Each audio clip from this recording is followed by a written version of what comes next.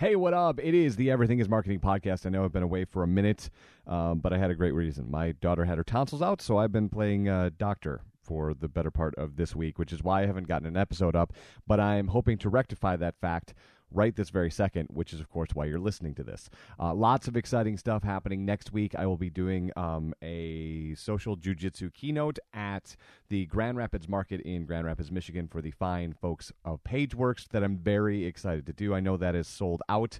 And later on next week, specifically Thursday, I will be doing one for Herman Miller. That one is private, but I will bring you the audio for that afterwards, I believe. And I start teaching class on Tuesday night. So a busy, busy week, but we hope to keep the podcast going because I find it keeps not only me fresh, but you fresh, and lots of comments coming. So we had a question today. We will start with that question. It's the Everything is Marketing podcast. Marketers ruin everything. Welcome to the Everything is Marketing podcast. What I don't want to do is to pretend this is show number one. What would the hero of your life's movie do right now? Do that. Do those things. All right, it is the Everything is Marketing podcast. My name is Eric Hulkram from MLive. You can get at me, as always, on email, eric@mlive.com, or the various and sundry ways you could do that on LinkedIn. Thank you for all the feedback for the stuff that we're writing. Facebook, just look up Eric Hulkran. Twitter, you can do @PolymathAndVine. You can do Twitter or @PolymathAndVine on Snapchat. And I'm sure I'm on Foursquare, but I don't use it. And then whatever way can you get me? I think that should be enough. We should be good for now. Instagram @PolymathAndVine if you want to see cool photos of the stuff that I'm doing. Okay, the question from yesterday was from my friend Charles, who on Facebook asks, Eric, YouTube Red, ? And my response was easy. My response was nope. And here's what I mean by that. So you're already seeing the backlash today as ESPN has had to pull their product off of YouTube because the YouTube Red deal. Now, if you haven't really paid attention to what it is, it's pretty much what everybody's working on right now. It's a subscription-based, $9.99 a month, ad-free version of YouTube. And they're doing that because, well, to be quite honest, from a business perspective, they feel, and rightly so, it's about time for us to pay our rate, or freight, if you will. And I think many people who have been running ads on YouTube are probably making more money than YouTube has been making just in the bandwidth alone. That's the thing that people don't understand. I think they see Google and they go, they must be making billions of dollars. They're Google. But if you think about the amount of content that is going up, it's 4 billion views a day, right?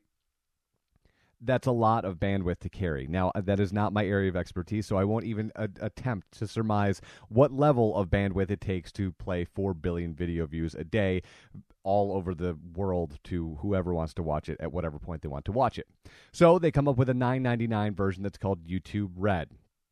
Here's where it gets a little wonky. So there are stories out today saying that Google has gone to some of its top content providers and said, look, you need to sign this new deal that includes YouTube Red, and a portion of the proceeds that you make from YouTube, from YouTube in general, we are going to take portions of that. And if you don't sign this version of YouTube Red, the deal that has YouTube Red in it, we are going to hide your content from people in both the ad-free world and the ad world. So both sides of YouTube, the content will seemingly disappear.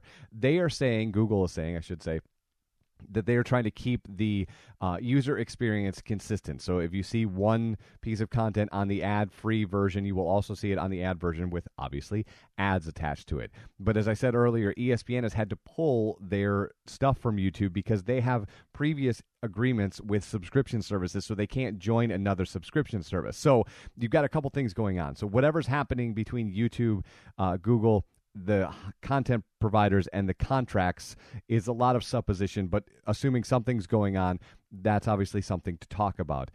On the other side, there are big-name publishers who obviously have deals with other entities, specifically when you're dealing with TV or movies. So you're dealing with ESPN, you're dealing with Marvel, you're dealing with Disney. They all have deals with streaming services, with Netflix, with Hulu, with whomever, and they can't just jump into another one without figuring out to rewrite all of these other contracts. So as of right this very second, ESPN has pulled all of their content off of YouTube proper because it can't be there when YouTube Red goes live.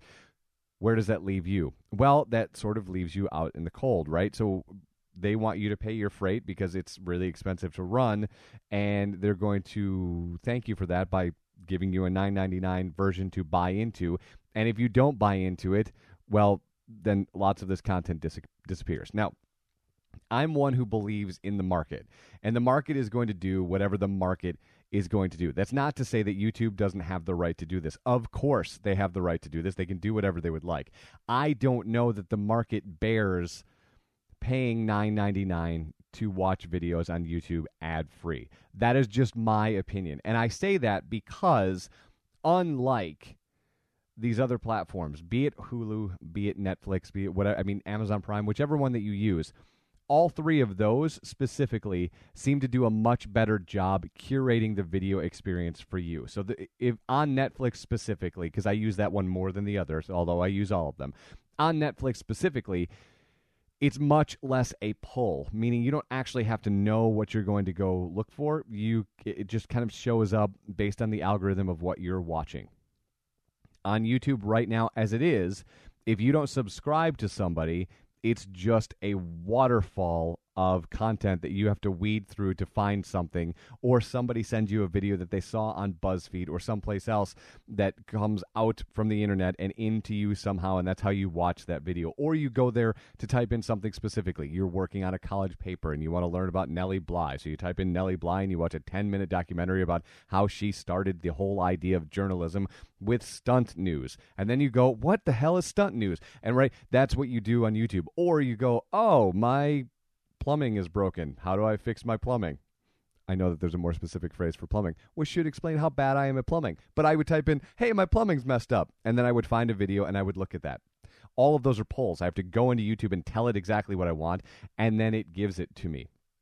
That, as a paid premium service, is not going to work. Now, if it's able to work as well as like Google Now, which I think is one of their best products. In fact, I love the two things that I use the most right now are Nuzzle and Google Now. And I think Google Now just does a great job of kind of managing what's happening in the day, which some might find creepy, but at least I feel like it's doing something. It's not I don't have to tell it what I'm doing. It's already curating all of that stuff and going, oh, by the way, you've got a meeting coming up. Oh, by the way, the Bears are playing and they're going to lose in overtime to the Lions. Or, oh, by the way, here's a piece of content that we found that we thought you might like. And then you click on it and you get more content like that. If YouTube Red is going to do stuff like that, I think, okay.